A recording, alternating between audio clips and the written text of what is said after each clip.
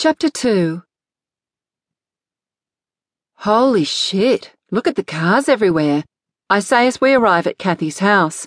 We've been here a couple of times for parties over the last couple of years, but there's never been this many people here before. I'm really surprised at how huge this seems. You'd think the royal family had returned, David laughs, driving further along the street in search of somewhere to park. There's Mum and Dad, I say, pointing to their car. They're standing beside it looking bored. Tom is leaning against it playing something on his phone. His wife, Jenny, is shooing away a fly as she chats to my mum. I wave as we pass. Mum suddenly comes to life and waves back. I think she's dying to go inside. We have to enter a side street to get a parking spot and then walk back to my family. "What took you so long?" my mother asks in exasperation as we make our way toward them. "Traffic," David lies. We can't really tell them we had to get dressed and cleaned up after an impromptu lovemaking session in the bathroom. We share hugs and cheek kisses and make our way to Kathy's for what seems like is going to be the barbecue of the century. "So what's this Elliot like? Your mum talks like he's a living god," Jenny asks me quietly as we walk along the footpath. "He's just a guy, a very good-looking one, but just a guy," I inform her. I'm actually really nervous about going today. I'm worried that it will be really awkward when we meet Paige. Plus, I have no idea if Elliot is even aware we're coming. Katrina seems a little on edge. I don't blame her. This is all a little weird.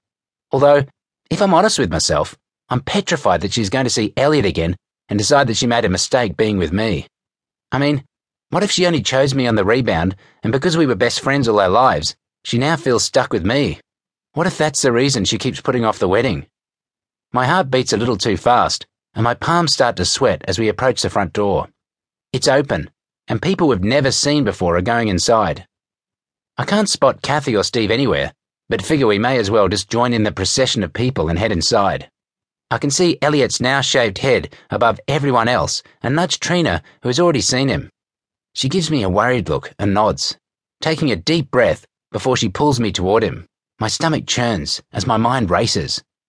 Oh God, she's nervous. Why is she so nervous? "All right, let's get this done," she says. We have to wait a while as he's talking to other people. Next to him is a woman with masses of curly dark hair. She's very unusual looking, but in a good way. She's smiling and talking to another woman, and shortly after, they walk away together. Elliot watches them and leans down to his much shorter friend to say something that makes them both smile. They start to turn away from us, but his head turns when he notices Katrina at the last minute. Her face goes bright red, and his looks really confused. My face just sweats as I force myself to stand still.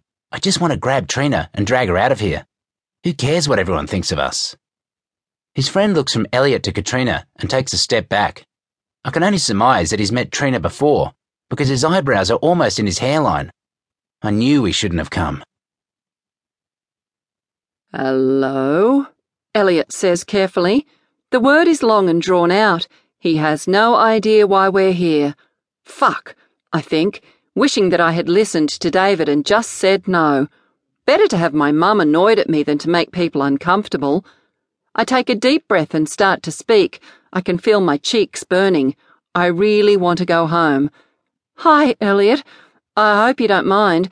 Your mum invited all of us when she was at Mum and Dad's place a couple of weeks ago. We'll only stay a little while. I just didn't want to be rude," I say in a rush.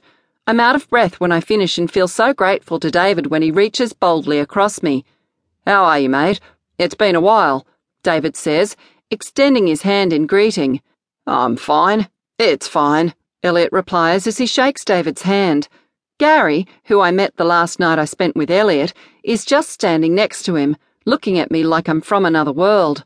Oh, God, why did I come? My stomach starts to turn sour. Elliot leans in and gives me a slight hug and kisses my cheek.